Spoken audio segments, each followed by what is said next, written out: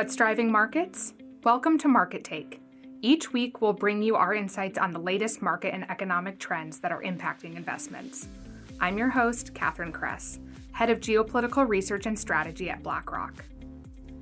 Given recent events in Asia and the Middle East, it's no surprise that markets are paying more attention to geopolitics. This week, I'll provide an update on our latest geopolitical views for 2024.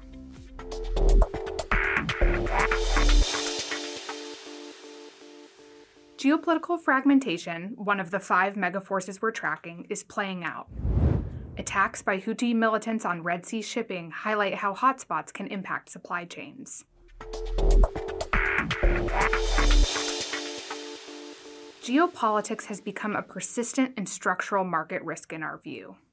We see globalization rewiring as countries and companies favor national security and resilience over efficiency. The world has faced cascading crises, from the U.S. trade wars to the COVID-19 pandemic, Russia's invasion of Ukraine, and now war in the Middle East.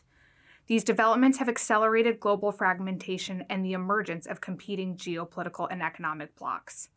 And the openness of countries to trade with each other has stalled, based on world trade as a share of global GDP. This is a marked departure from the globalization and geopolitical moderation of the post-Cold War period.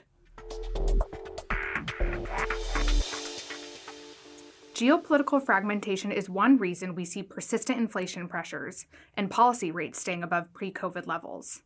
Supply chains are becoming more complex as countries like Mexico and Vietnam act as intermediaries between geopolitical blocs.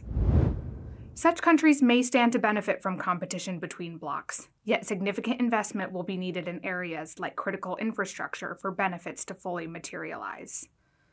Companies that prove resilient to shifting supply chains may have a competitive edge, and some will also benefit from robust industrial policies like the U.S. Inflation Reduction Act and the CHIPS and Science Act.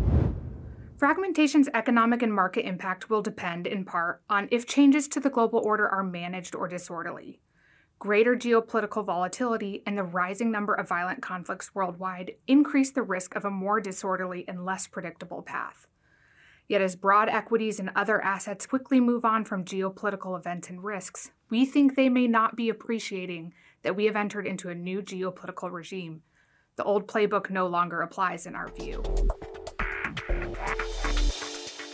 We reaffirm our high Gulf tensions risk rating given the ongoing war between Israel and Hamas and the risk of escalation. We also keep our U.S.-China strategic competition rating at a high level. We think intense structural competition is the new normal, especially in technology and defense.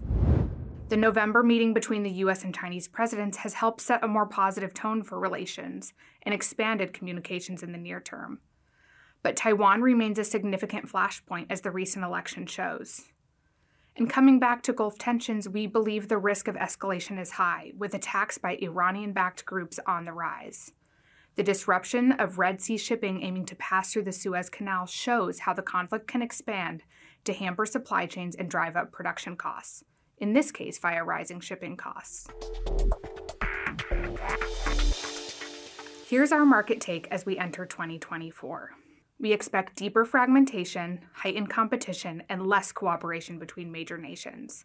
We see the rewiring of globalization benefiting countries like Mexico and Vietnam.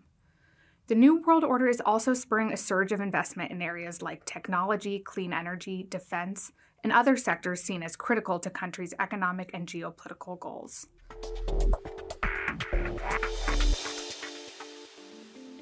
For details, read our weekly market commentary. Go to blackrock.com/weekly-commentary. Thank you for tuning in. If you've enjoyed this episode, subscribe to Market Take wherever you get your podcasts.